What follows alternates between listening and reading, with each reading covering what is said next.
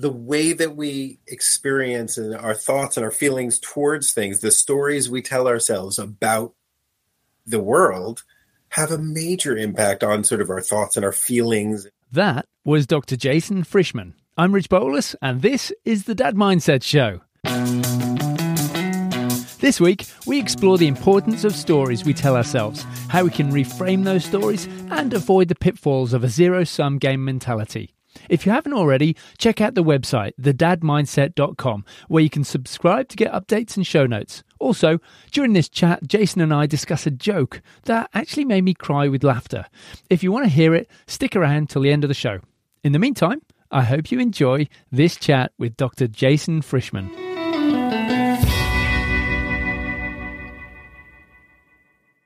Dr. Jason Frishman, welcome to the show.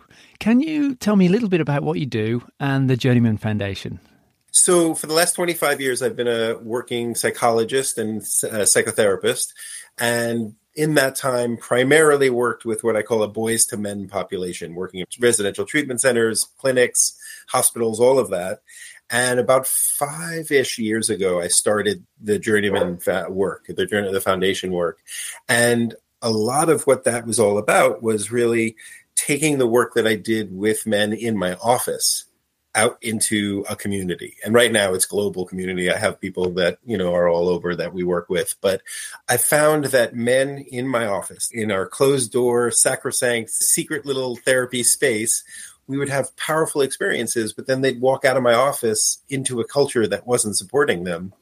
And a quarter of the gains were gone just because as soon as they walked out, they had someone honking at them. And they were, this like dominant space society wasn't supportive. And so Journeyman is really about helping men and fathers in particular create a new story around fatherhood. And so in that coaching space, I do public speaking and workshops, but primarily I have a coaching group that I run with dads where we meet on a regular sort of weekly session, as well as there's a curriculum and they work through sort of building foundational adventures in their life. Yeah. And how can we use the metaphor of an adventure or the journey as a way of growth and development? We could talk about that only for the next hour or so. But so that has been the work of my entire life. My master's degree is in adventure therapy, and my doctorate degree focused on narrative therapy. So I'm an adventure storyteller, a storytelling adventurer, however we want to go. And so that metaphor of journeys and adventures has always been the way I look at the world. And until about 15 to 18 years ago, I was looking at the definition of journey and adventure through the hero's journey, the story of the hero goes off and battles dragons and comes back with the secret flower that saves the village, that kind of thing, right? And I love that story. But then, particularly when I had my own kids, I started thinking, I'm not off battling dragons anymore, and I'm wiping butts and cleaning toilets and things like that. And I started thinking about it, when the stereotypical hero is off battling dragons, what about everyone that's home, keeping the hearth warm and the gardens grow and the dishes clean? Isn't there an adventure and a journey there? And isn't there magic in that mundane life? Because that's the life that most of us are living most of the time. And a lot of what I developed was really how to have the adventures of every day. Originally, I called them ordinary adventures. That didn't test so well. So now I call them foundational adventures. And it's the adventures where it's not grand, it's not epic, it's not legendary, but it's meaningful and it's values-based. And it's what we do in the mundane, everyday world that brings these treasures that are fulfilling. But just like there are dragons in the big adventure, we have little imps running around and getting in the way. And there are obstacles and challenges even in the everyday. In fact, I would say that those are more abundant because we live in the ordinary everyday. The imps and the challenges, they get in the way every hour. Am I going to do this thing I need to do? How am I going to stay focused? I don't have enough time. All of these things, enough presence. These are challenges that we have to change our relationship to, which is what journeys are all about. It's what adventures are all about. The definition of adventure is often manyfold, but by definition, we don't know what's going to happen at the end. there is some level of risk, whether it's real or perceived. And this is one that's overlooked by the hero's journey, we do it in relationship to other people. And so how to use journey and adventure as a metaphor is really this idea that if we see our lives, our daily lives, our yearly lives, the rhythms of our lives as a journey, then we can use that, like, what's our map? What's my goal, my treasure? What are my imps and what are my tools that I can use to continue moving forward in a way that's going to support, what's my compass? A tool I use is a values compass. How do we use our values to make sure we know what direction we're moving in? Yeah. You know what I mean? Yeah. It made me think a little bit of Spike Milligan when he talked about war. And he said it's basically 99% boredom and 1% terror. And maybe we have this like unrealistic view of like the hero's journey. It always looks magnificent. And certainly as boys and men, I think we always want to go on that hero's journey to prove our mettle and then return to the village as a man. And And do you think it's sort of the way that we talk about it and run this story through our lives, it sort of really takes away the magic from what's around us in the moment every day, because every day makes up 99% of our lives, and we're sort of just focused on the glorious 1%, so to speak. 100%. The phrase I've used for a long time is that the abundance of the hero's journey, right? It's in every movie. It's, every Pixar movie is based on it, right? It's in all the stories. It's in all that. The abundance of that is actually quite harmful and damaging.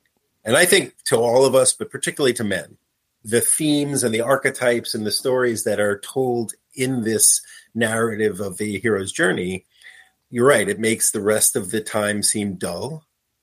And it also supports a sort of patriarchal view of the dynamics of the world. And so not only does it lessen the significance of work at home. It lessens the importance of that. It also lessens the importance of the sort of interrelated and interdynamic relationships between people, right? Because that's not as important as going off and testing yourself, testing your own mettle.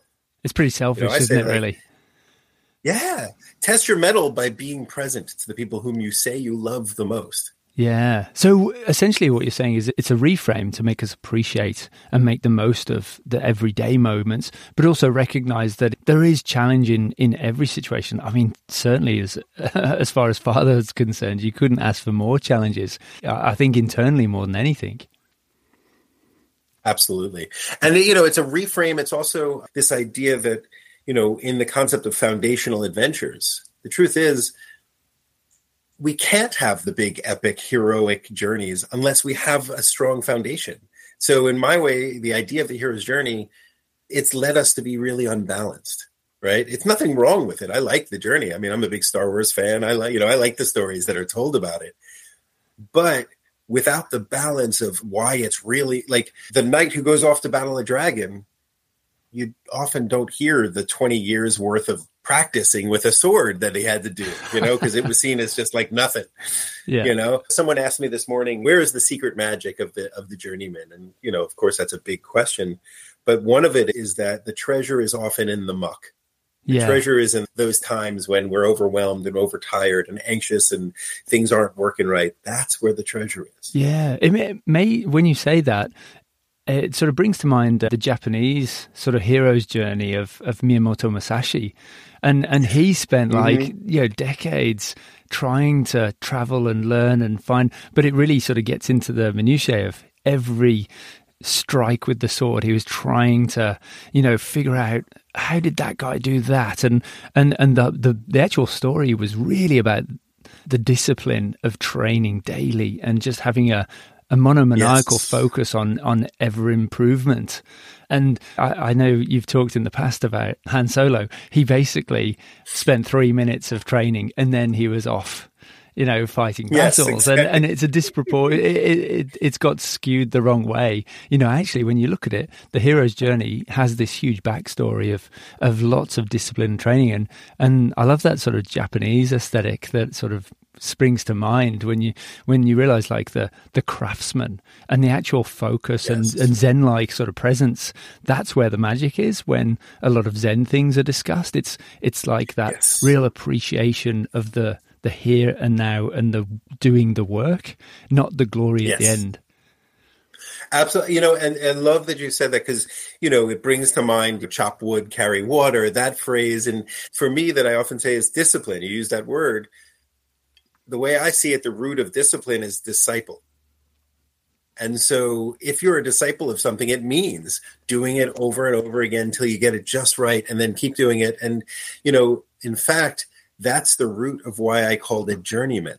Right. On the surface, it looks like it's all about the journey. Right. It's a journey, man. Right. But truly, the background of why I chose that for the name of our program is based in the sort of European history of the apprenticeship model.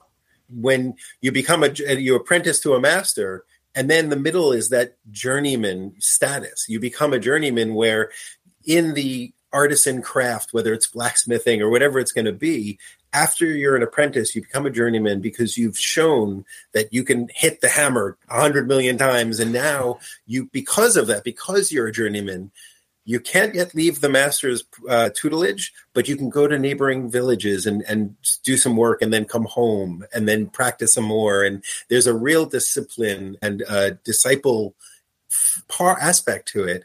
And when it comes to fatherhood and masculinity, we need to be sort of journeymen of those kinds of work. Like, I want to be that good at engaging with my own inner self. I want to be that good in relating with my kids. I want that to be a practice. Do you think do you think that's half the problem with dads, that we have usually an away goal?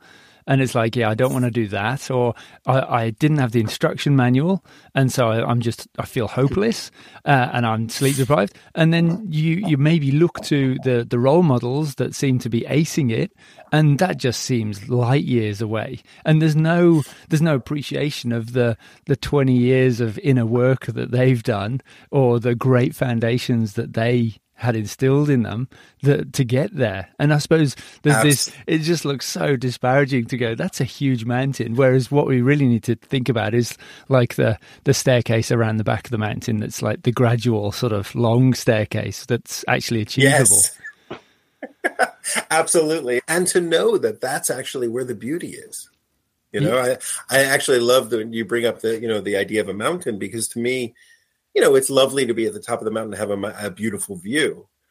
But I challenge anyone, if you're on the way up a mountain, sit down and look down. There's a beautiful view there too. Yeah. It's just a different perspective, right? And so as you're going, you're right. Like, that is, if we only look at the top of the mountain, then it's going to get, overwhelmed real quick. Yeah. And arguably, life is definitely not a destination. There is one destination, and we really don't want to be hurtling towards that. So I suppose we do tend to focus on this idea that we're going to arrive somewhere, whereas really we spend the vast proportion of our lives traveling somewhere. And what you're doing then is helping guys appreciate that this is a journey. Let's just appreciate every moment while we're on the way. Exactly. And to know, in that muck is where we can stop. And it's not like being falsely positive or oh, this is hard, yay. It's more about appreciating, this sucks. This is hard. Let's see what I can do from it. What can I get from that? How can I glean something from this challenge? Yeah. And, I was just going to say, because appreciate that it's hard, but you said earlier about almost like the direction you're heading in. And can you talk to me about what you use? You have this compass metaphor as well, because I think that sort of really ties in neatly with that, doesn't it? Absolutely. I mean, so the curriculum that I created for the Journeyman, it sort of has 3 phases. The entire sort of circle of the curriculum is about tending. It's about tending to ourselves and those we care about, and really connecting. And so to go with the T, right, of tending, the first phase of the curriculum is training. The second is testing or metal. And then the third is telling, sharing. And so in the first one of training, we have two main training elements. The first is that we do is about understanding our imps, right? The thing I was telling you before, right? The obstacles and patterns and behaviors and lessons and old stories that get in the way of what our goal and treasure is. And so we do a big piece of work on identifying and naming and understanding our relationship with our own inner imps. And then the next one is about this values compass, because if we are using a journey metaphor, it's real easy to get off the path. And so what I have guys do when they first identify, I call their treasure, their goal for the time we're working together, we then, when we get to the values compass, I say, listen, I want you to pick, and we have a couple of exercises and activities for this, but pick 4 values that are specifically like, if you were living those values, you would be moving towards this treasure. And we talk a lot about how values are often aspirational and they're vague and they're general, like, oh, I care about the earth and the planet. And that's lovely, but they're up here. They're sort of heady. And I want guys to really hone in on their 4 values that if I know I'm following those, I'm moving towards those treasures. And so then what we do is we talk a lot about how to take those values and put them into action in the smallest unit of value, right? Like one value. So a value I have is a welcoming home. I want all of my friends to know that if they knock on the door at any time, they'll get a meal and they can hang out. They get warmed up, they can hang out. But the smallest unit of expression of that value is when every night I go and chop wood and bring wood in for our fireplace. Because I want during the winter to have a cozy roaring. It's a wood stove with a glass front, and it just makes our living room cozy, right? And that's a daily action that I could get resentful for. I could be annoyed that I have to do. But when I connect it to this massive core value that I want my home to be welcoming and warm, then I know that I'm on the right path when I can remember that. So what I tell people with the values compass is we pick 4 values that are specifically an expression of your goal. They move you towards your goal. And now even with a real compass, right? There's 3 things that have to happen for it to be useful. One is you have to have it labeled correctly, right? Because if north is labeled west, you're going to get lost. And if your values aren't the right ones, not right for you, but like if they're not the values that were really expressed, then you're going to go down a different path. So one is it has to be labeled right. 2, you have to know how to use it, which is what we do in the program. We practice using the compass. And 3, which is arguably the most important, is you have to know to take it out of your pocket and look at it more often. Yeah. Right? When you know your values and you don't ever check, you can be way off the path before you realize. Yeah. Right? So we do a lot of training with the imps and the values compass. And once they have that, then we go into the testing and we really do some inner work around how do you express this? What actions can you take on the daily that will bring you towards your treasure, which is often things like being more present and connected to your family or your work or your community, things like that. Yeah, so I love the core value of having a welcoming home. How did you actually discern that? What's the sort of way that you get the guys to work through and figure out their core values? It's hard. I will be really honest. I've been interested in values for a long time. I've been a therapist forever, and I haven't found many therapeutic modalities that do values well because they're hard. They're a little amorphous. They're vague. It is a very hard practice. So what we do is there's a couple of things. I start with asking guys to tell me an origin story, right? To tell me a time when them in their family or their work, whatever sphere of influence we're working on, where things were going well, where you chose to do some things and they went well. And then I ask my favorite question of all, which is, what does that say about you? What does that say about what you care about or what you think is important? And then that clearly gets to the next thing about values. And so with these guys that join the Journeyman, they have a particular goal or a treasure. So I ask them the same kind of question. Well, you wouldn't want that goal or that treasure if you didn't have some glimpse of it. If you've never touched it before, you might not even know to look for it, right? So tell me an example when you actually held that treasure in your hand. What was it about? What was it? And I get really into like the actions that they take and the things that they do and the choices that they made. And then I ask that question, right? What does it say about you and what you care about most? And it's hard. And actually, the group I'm running now, we're in this phase right now. And guys are really struggling to voice it because we want to go really big and vague. And I keep pushing. I was like, no, I want you to be real specific. And some of it is through iterations. I have lists of values that people can use. They can read through and see which speaks to them. But usually it comes from that really important question of what does this say about you? And then sometimes it also is, do you know anybody else who has held that value and what does it say about them? Yeah. So we can look outward as well. Yeah. Then you mentioned imps earlier, and are they, do the imps sort of, I love that sort of, that vision, but do you think the imps are almost like a bit of a signal as well to finding your values? Because obviously it's a part of you that's really sort of, this thing that's happening right now, this is not awesome. And maybe in some respects, they're not even like bad. They're just like, they're actually showing us that our true values if we tease it out a bit. You're way ahead. Yes. One of the things that we do early on, I talk to people about their imps, and a lot of guys will get it very quickly and say, oh yeah, it's that thing that always makes me mad, or that, and we're so mired in Western culture in a medical model where when there's a problem, we want to kill it, cure it, cut it out, those things. And my very first thing that I say is, we're not going to do that with your imps. They have a key. They're in. They probably have a whole history, we explore the backstory of their imps, things like that. And I said, our goal is to evolve our relationship with the imps because, and this is something that almost every guy I talk to at first challenges and goes, no, this can't be right.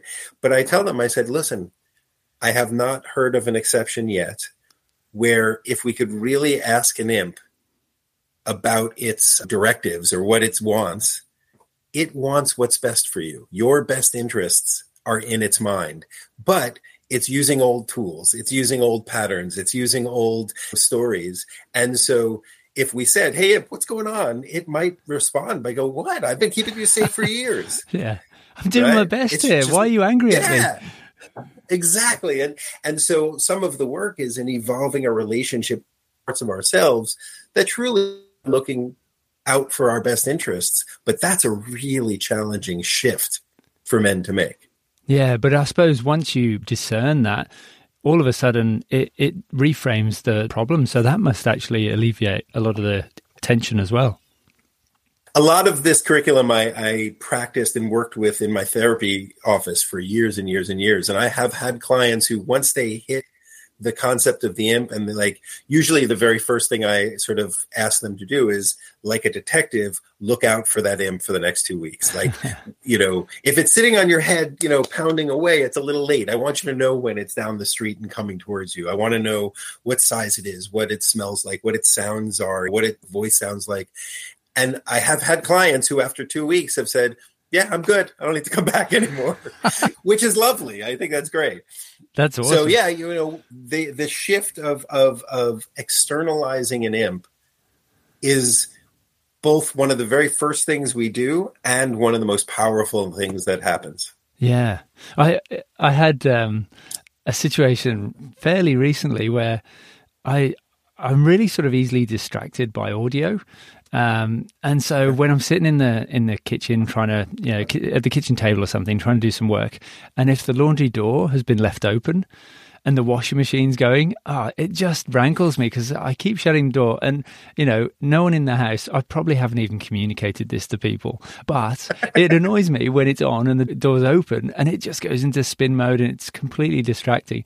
And I've been reading through BJ Fogg's book about tiny habits and I managed to reframe that situation that actually got me quite angry, triggered a bit, because I would just ignore it for the first 10 minutes and they go, and get up and storm over and shut the door.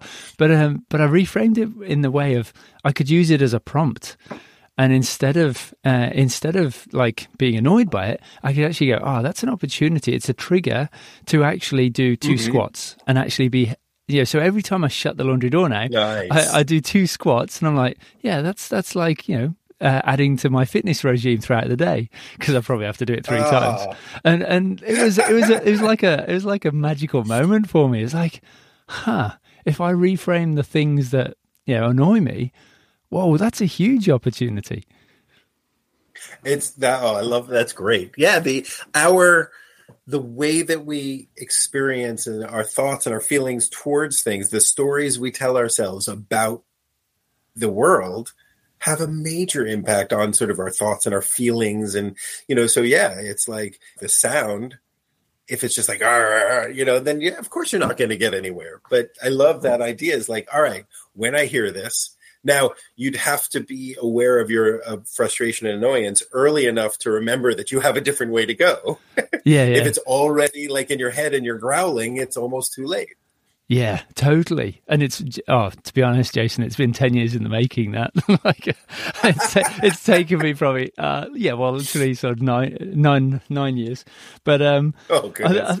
But that point about the stories we tell ourselves, I mean, that's everything, isn't it? Like every time that something's going on, it's, especially when we feel like we've been slighted by someone else. And if we're telling ourselves the story of, that person ignored me or said that thing to embarrass me, we tend to build it up. And generally, we've missed the mark. And, we're not, we don't have a clue what's going on in their lives. And exactly. If we don't put it down to malice, all of a sudden it makes it easier on us as well. Yeah, I mean, there's a thought experiment that we used to use. A mentor of mine told me about it once before, which is like, what if you went throughout the world assuming generously about everyone you interacted with? And how would that work? And, because it goes against our, we don't have enough energy to do that. I know my mind more than I know anybody else's. So if I'm grumpy or whatever, it's because I'm an infinitely complex person who has all this stuff going on. But if you're grumpy, you're just an asshole. Yeah. Right. And so how do we really challenge ourselves to like almost go into any interaction, reminding that like, again, going to values, I have a value that I think people are generally mean well. Yeah. Now I'm wrong a lot and I get taken advantage sometimes because of that, but I'll take that over people generally don't mean well any day. Yeah. Actually, my eldest daughter, we read this great book together, and it was basically Harry Potter and the Methods of Rationality. And it teaches rational thinking, through the canon of Harry Potter. And about 2 weeks later, she actually mentioned what you just said, Jason. And she talked about this idea of fundamental attribution error. When we actually, we judge others by their actions, but we judge ourselves by our intent.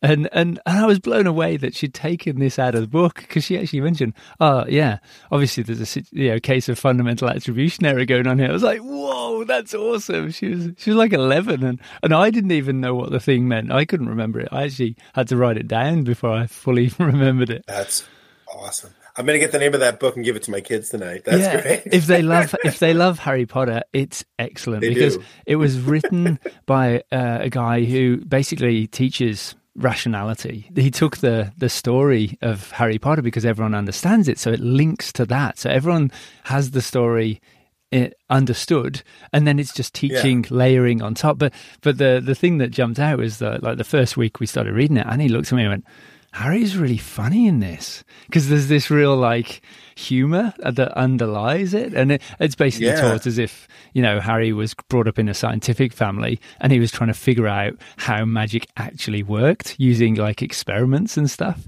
and then teaching Draco Malfoy, because he identified him as like the linchpin. If he could win him over to this idea of rational thinking, then he could basically change the course of like the Death Eaters talking about half-bloods and all that sort of. So it's a brilliant story, and it's free. It's a free PDF download because J.K. Rowling, she has the rights to everything, but she's read this and said this is pretty epic as well. So anyone can get it and put it on their Kindle. Awesome.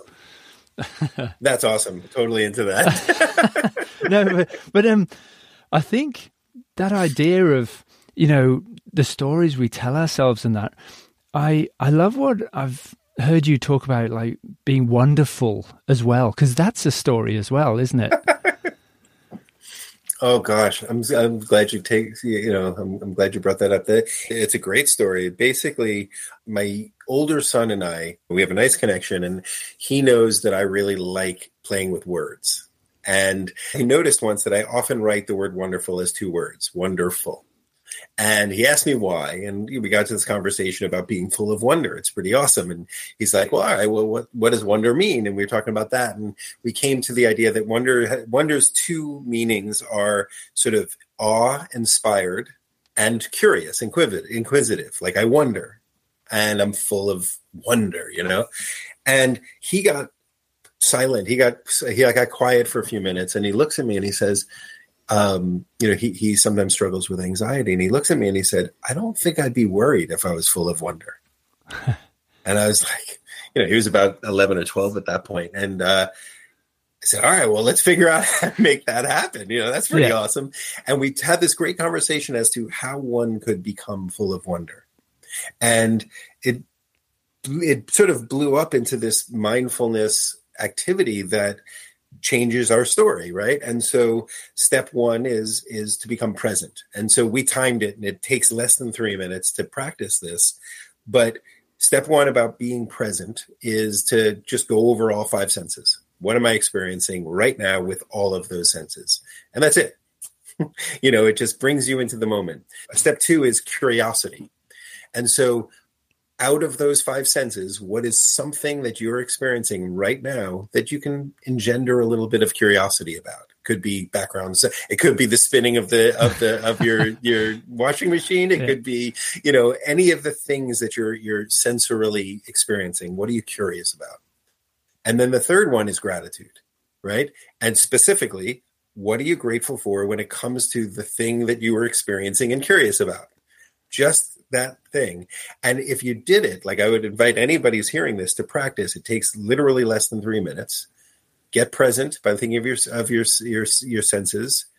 Pick one of those experiences and get curious about it. And then find a way to be grateful for that. Like, oh, I get to have a washing machine. I don't have to go out to a laundromat or whatever, whatever it is. But inevitably, after practicing those 3 steps, you can step into a place of wonder where you're like, oh, I'm here and I'm feeling good because I'm grateful. And, and that shifts your story and it shifts your experience because, I might go downstairs harried and hectic and be annoyed with my kids. And if I could stop for a couple minutes, if I can do it's, I don't know about where you are, but it's almost a joke here in the States where like men spend a lot of time in the bathroom, Well, I could be sitting on the toilet and take an extra 3 minutes. No one will miss me. And I can come out much more in wonder of my experiences and relationships with my kids and my wife or my family. And everything slows down a little bit. I love that. It's almost like, you need to put a sign on the back of the door that has that as a prompt because it's a great way, like going back to the BJ Fogg thing of actually tying it to a specific moment in time. Like you don't even have to set a phone alarm. It's there. You go to the toilet. Yes. Every day. And so I like that. Are there any other times of the day when you actually sort of force yourself to go through those motions? Do you have those sort of prompts already in your life? Yeah, I mean, I think a bigger part of Journeyman is sort of the relationship between routines, rhythms, and rituals. And the routines are harder, right? It's like building a habit. And so like you have to, I often say, come hell or high water, like I want you to try to build these routines. But then once they're established, then they're more like rhythms because they, I could do it 10 minutes later. I won't lose it. It's the part of what I do. And then if we take it to the next step of like making meaning out of it and sort of extrapolating a general symbolic nature of the rhythm, that's where we get ritual. And so for me, every morning, especially in the winter, we heat with, like I said, with a wood stove. I'm often down first and I'm lighting the stove. And our front windows are east facing, which means that I have this moment where I come downstairs, it's dark out. And can I race Well, I'm racing the sunrise. Can I get the fire blazing before the sun comes up? And in a really mindful moment, that goes back to having a warm and welcoming home. Yeah. Right. So in that moment, I'm starting my day every day, and I'm usually up late, so I'm tired and cranky, but I can start every day with this, like, this is my intention for the day. I'm creating warmth. I am welcoming the sun. I am, usually the stove is on because I'm making breakfast for the kids. It's almost like when people exercise, they say never miss a Monday workout because it starts the rest of the week well. Yeah. Well, the very first thing as soon as I go downstairs is I literally and metaphorically and symbolically make a warm home. Yeah. Yeah. Because it would be so easy to sort of, I guess, get annoyed by the fact, why am I the one that always has to get up and do this? Or why am I up in the dark? It would be so easy to tell yourself a story that is counterproductive. But actually what you're doing is telling yourself a story that adds meaning and makes you feel good about what you're doing. And that changes the game completely. Absolutely. And there is so much to that. Like, we're, sometimes narrative therapy or story work can be seen as like, well, just tell a happier story. And it's more than that. It's much deeper than that, because it's also when, like, for example, if I start to go bitter or resentful, like, why am I doing it? I can recognize, like, that's one of my imps. Yeah. And that brings it back, like, there's that guy again. Okay, hey, there you are. What do I want to do here about that? Yeah. And that gives us another way. There's sort of a strategy for, like, when my imps show up, how am I going to do this? Why is it showing up now? And so there's the whole practice of that. And so as we look for alternative or deeper stories, right, it's similar to like what we talked about with the hero's journey. Hero's journey is a fine story, but it's sort of almost oppressive because of its everywhere nature. And there's more to it. It's only half the story if we really think about it. Yeah. And in our lives, we have the same thing. Yeah. And it definitely feels like the current stories that we play out, we have the start point. And if like the victory is at like score 100, we just expect to be able to jump from the start point to 100. What it sounds like you do with Journeyman is all the work in the middle to add the rhythms, rituals that help you build that discipline and to work towards that sort of successful end. Whereas I think in society, we just don't do that. Like, no one celebrates doing the work. We always want the shortcut. It's human nature. So it's sort of reframing and telling ourselves stories that celebrate and make us feel good about the journey. Absolutely. And I would even challenge it even further where, like you said, like, it's about the journey, not the end. Well, it goes back to like story structure, right? We're always taught that story has a beginning, middle, and end, right? It's all the middle as far as I'm concerned, right? Stories are circular. The messy middle. And so, yeah, it really is. And so, there might be a piece of a story that has a beginning, middle, and end, but unless your story is the universe started now, and then it ends with everyone died, there's always more in the book before and after. So if we know that, then you're always in the journey. You're always in the middle. Yeah. And you might have little bits to celebrate that are kind of at the top of a mountain, but I hiked the Appalachian Trail years ago. And when I got to the top of the mountain, guess what? There was another mountain. There's always another mountain. Yeah. What was the Appalachian Trail like? I mean, it seems pretty gnarly yet epic. It's actually in many ways, and I wrote an article about it. I can send it to you, but it in many ways it was one of the places where this whole idea was birthed, because it's gnarly and epic, but also it's mostly walking. It's mostly just walking. And, like, I used to joke that the hardest thing about doing the Appalachian Trail was finding the ability to take 5 to 6 months off of my life and do it. It's a long way. Because, the trails are so well blazed. You don't need maps. It's not as technical as other big things. So really, in many ways, and this is not to minimize anybody's efforts at hiking the trail, but it really is walking, going to bed, waking up, and walking again.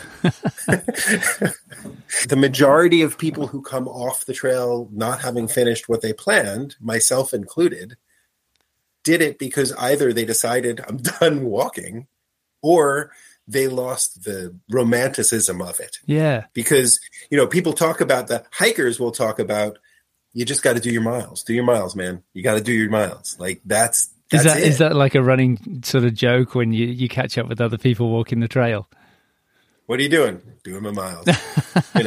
And there's do your miles, and you have to hike your own hike because you're going to go a different pace. You're going to go these things. And so for me, and I came off earlier than I had anticipated because I had a sort of epiphany and knew that I needed to try this experience that I had put off. And coincidentally, the day that I came off the trail, I was offered a job doing that experience. So it worked out.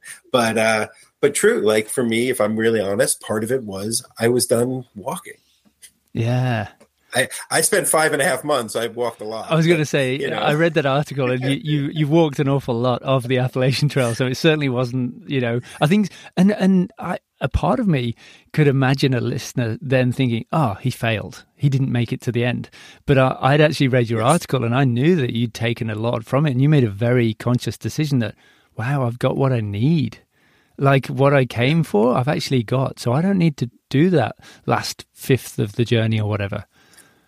Absolutely. And, to me, that's one of the most important skills that I think everyone, but I work with men, so I'll say men, one of the skills that men need to do more of is discernment, right? Have I gotten what I need? I have to choose, there's a mature masculinity, I believe, has this, like, we recognize that it's a zero-sum game. If I make a left, I can't make a right, and that's okay. Like it gets rid of FOMO. It gets rid of like this, I need everything all the time. There's a space of like, oh, okay, I have gotten what I need. I'll be back in the woods again. But right now it's time for me to move to Boston, or whatever it was. Do you think one of the hardest things about fatherhood is that our values change instantly when we become fathers? But we don't maybe recognize and actually acknowledge that. And so we've got all this baggage from a previous version of ourselves. And all of a sudden we're trying to translate that into what the heck's going on now with sleep deprivation and everything.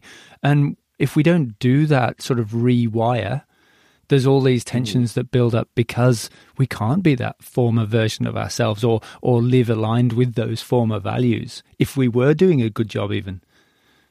Yeah, that's so well put, because I see guys like my very first journeyman group. One of the guys was like, I am a really good dad and I'm a good guy.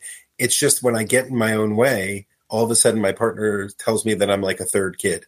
And not awesome. Because, before kids, we can act like big kids, and even when the kids are infants, I often say for dads, unfortunately or fortunately, I don't know, you can be half asleep and just rocking a bassinet.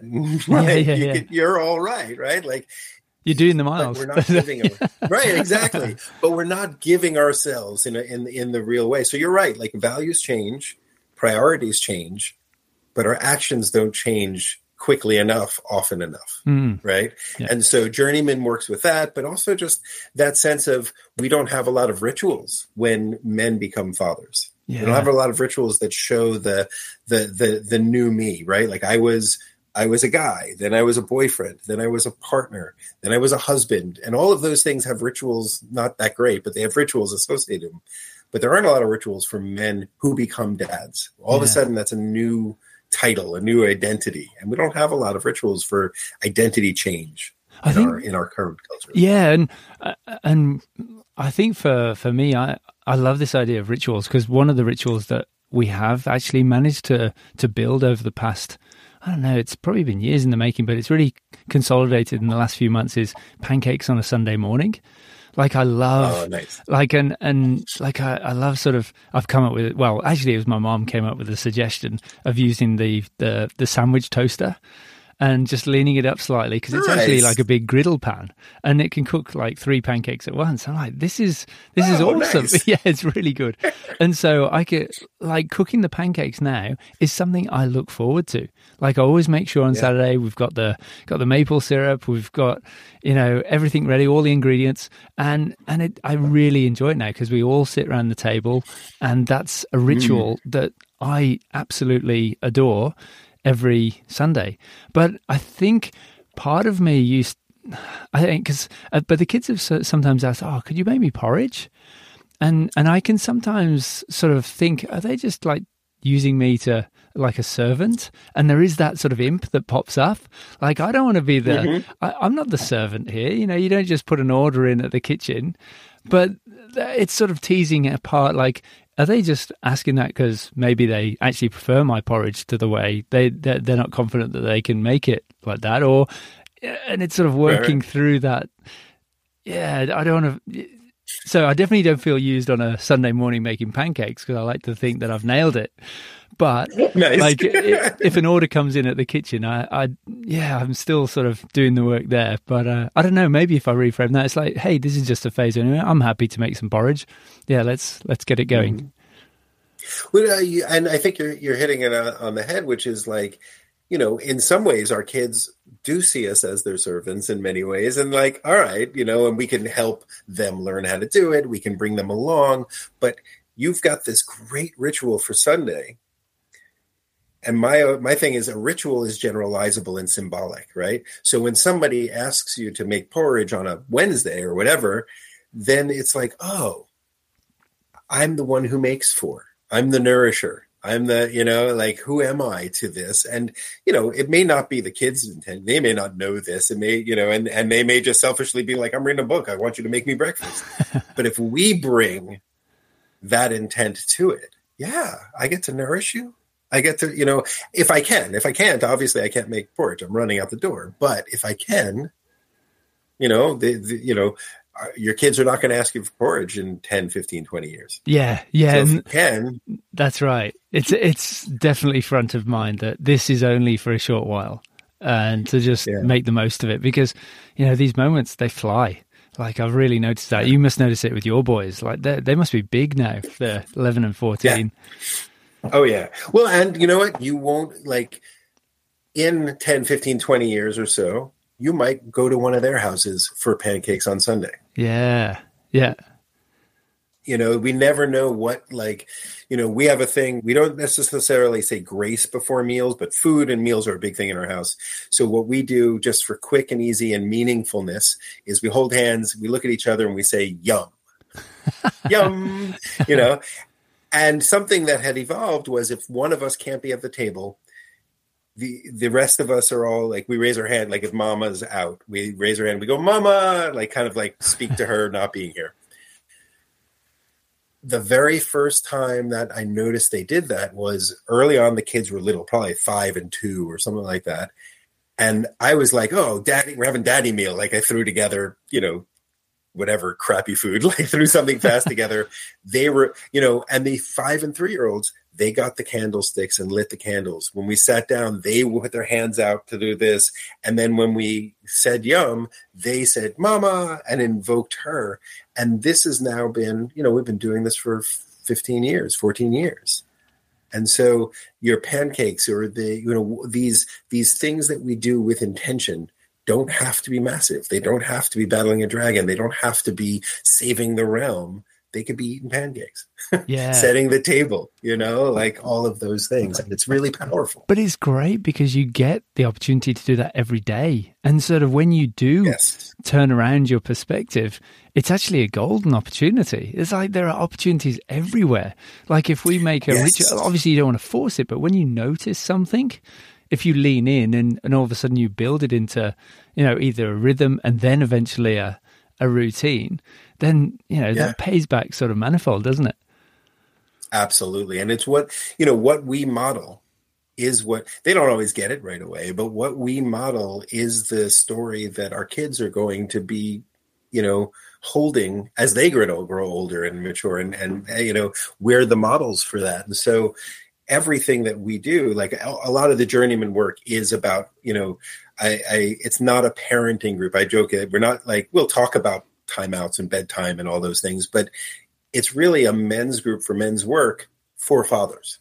Yeah. And so as the guys that I work with sort of really explore their inner world, they're then able, like I've had one guy, his goal was to be more present with his kids. And afterwards he said, I'm more in love with my wife than I've ever been. Cool. And I was like, yeah, that's lovely, because that wasn't even on the docket. Yeah. Oh, wow.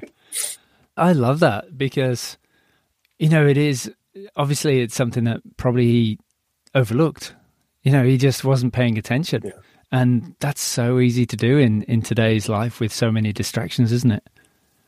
Oh, yeah. And it's, the piece, and this is somewhat related to what you just said, but it's important, is we're not ever perfect. That's the thing. The other part, if we're always in the middle of the journey, then the things that are often overlooked or whatever, we have infinite opportunities to fix and to be humbled and to realize, like, oh, I left the path for a minute. Let me come back. Yeah. And we are always given that. I mean, look, I joke about it all the time. Like, sometimes I'll start the journeyman groups with like my own bad dad story, right? Because like there's this thought that people who run groups like this, or people who are putting it out there, are, like you said, are already at the top of the mountain.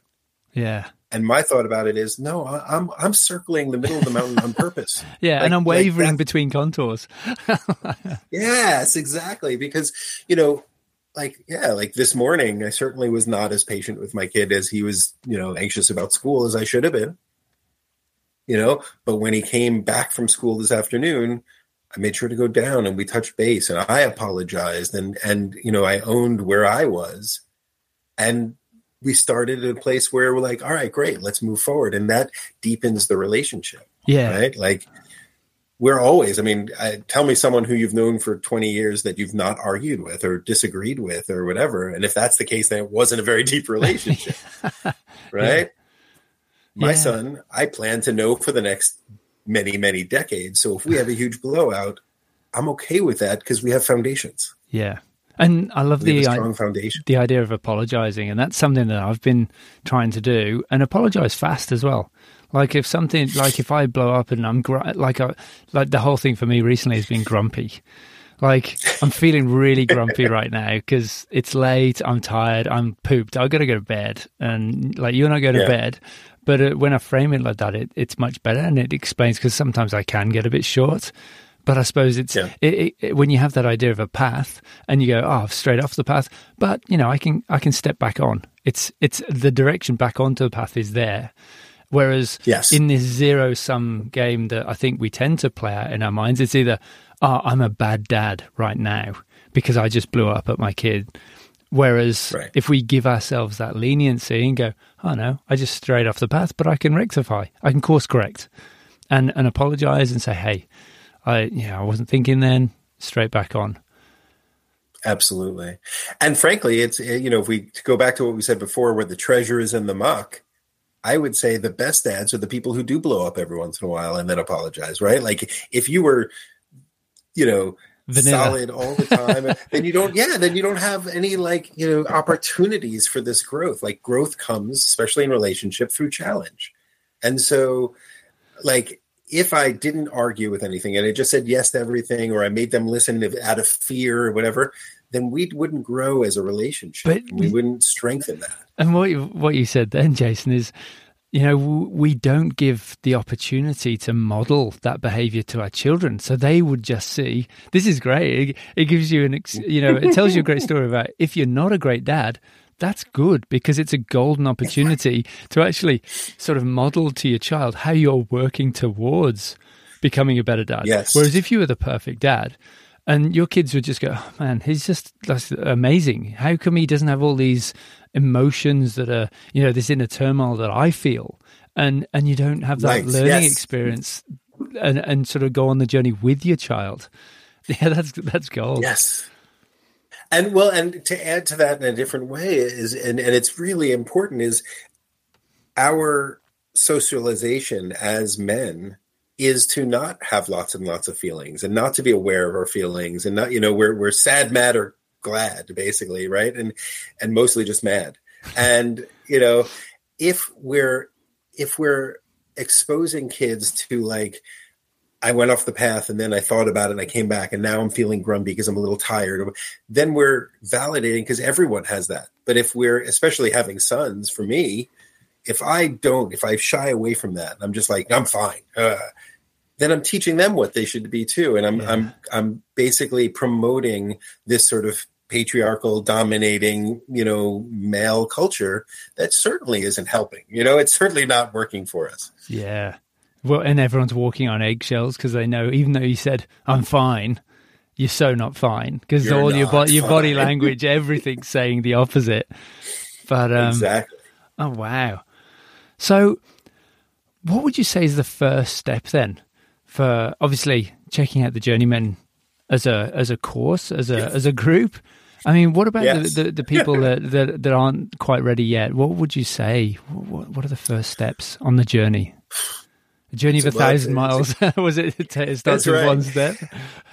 It's a great question. I mean, is a little bit of self-promotion. I'll say I'm beginning and putting a lot of things out on a blog, and there's going to be a lot of information there for people. So you can certainly go to our website and there's that. But I think, honestly, the first step for anyone, taking me and my work completely out of the equation, really is slowing down and recognizing that, I said it earlier, and I noticed your face, you smiled a little bit, but like the people whom we purport to love the most, right? Like our kids, our partners, our, whatever, whomever it is, if we slow down and get a sense of like, well, what's really important to me? Back to that question. What does it say about me? Or what does doing this or saying this say about what I care about most? And hold on to that, right? You hold on to what I care. What are the 3-4 things you care about most? And then search for them. Like, how are you acting on the daily to express those things? I do have a PDF for the 10 fastest ways I've found for fathers to connect with their kids. And, I can send you a link to it, but yeah, that'd be great. I did all of them once. I did every single one of them with a stopwatch, and it was less than 15 minutes, right? 10 different things. And, most of them are 1 minute or less. And it's that sense of like, if I slow down, I know what's important to me. And then I choose smallest unit of action on how to express those things. So like, it's important to me that my kids laugh. Okay, great. Go online and look up dad jokes and every day say one to them or put it in their lunch. One thing. That's all you got to do. Yeah. Like, let's start with these things where you're living what's important. Yeah. Actually, we did that in the car. I was with my eldest, and we just dropped off the 2 younger ones. And I said, just look up some crap jokes online. Let's just reframe. And I think it was after me having a bit of a mini blow up. And she looked up some jokes, and it actually made me cry with laughter because the way she delivered the joke. And I don't know whether she realized that she just nailed the delivery. And it was so good. It was like, and I think it was awesome. That realization of, oh my gosh, there's this whole new layer of parenting that ties back to something I loved so much, which was telling jokes as a kid. Yeah. And I hadn't even thought of it. That's a great story. Yeah. Well, and think about this. You just got to tell that to me and anyone who's listening, which solidifies the story as a bookmark in your own life and your own story, right? It's like, oh, shoot, yeah, let's do more of that. Like, that's a valuable moment in our story. Yeah. And one of the things I read as well was you writing notes in lunchboxes. Can you tell us about that, yes. Jason? Sure. Yeah, absolutely. I have done it for their entire life. I write a little love note in their lunchboxes, and we go through phases. Sometimes it's just, this is your note saying I love you. Sometimes it's a dad joke. Yesterday, I put in their note, there is a secret code hidden in this note, and if you find it, you get a prize. There was no secret code, but the code, the things that they thought up to try to get the prize, was amazing, and we laughed and whatever. And the prize was like I did their dishes for them or something. I don't know, it was something small, but that daily thing. I write funny things. I go like, weird Zen koan like stuff or whatever, and the kids love it. They're like, Papa's always so metaphorical, and, then if they haven't said anything for a long time and like, I'm like, are they even reading it anymore? I'll write it on the note. Dear Rika, have you read this note today? Love, Papa, Yeah. And it's just little actions that they know, my kid's 14. I still make his lunch for him because I love it. Yeah. Until he says, I want to make my own lunch, I'll keep doing it because I love doing it. That's so good, Jason. And I'm highly sort of aware of time as well, because we've taken a lot of your time. So thank you so much, Jason, for sharing your passion and insights. And thank you for doing the work you do. It's so important. Well, thank you. And I hope this is the beginning of a longer conversation. I'm glad that you and I are getting to know each other. And I'll look forward to seeing you on the digital space, but also maybe we'll do a conversation again soon. Yeah, I'd love that. That'd be great, Jason. Thanks. Excellent. Thank you. Well, thanks for listening. If you'd like to find out more about Dr. Jason Frishman, check out the show notes at thedadmindset.com, where you can also subscribe to the fairly new newsletter that complements this show, which also doubles to remind you when the very next episode is hot off the press, or hot off the mic, or hot off the lips. That just sounds weird. Anyway, if you could leave a review on Apple, Spotify, or Amazon/Audible, I would endow you with a massive internet traversing hug, as it really helps the show. And if you know any friends that could benefit from this discussion, whatever you do, don't share it with them. Keep it all to yourself. You're worth it. Now, I promised at the start of this episode that if you listen to the end of the show, that I'd tell you the joke that Annie told me in the car on the way to school that made me cry with laughter. I was feeling pretty fragile at the time. Anyway, here it is. I told my wife she'd drawn her eyebrows a bit too high. She looked surprised. I doubt I nailed it as well as my daughter did, but it was worth a red-hot go. Okay, I'd better stop there. Hope you have a great week and enjoy your caffeinated beverage.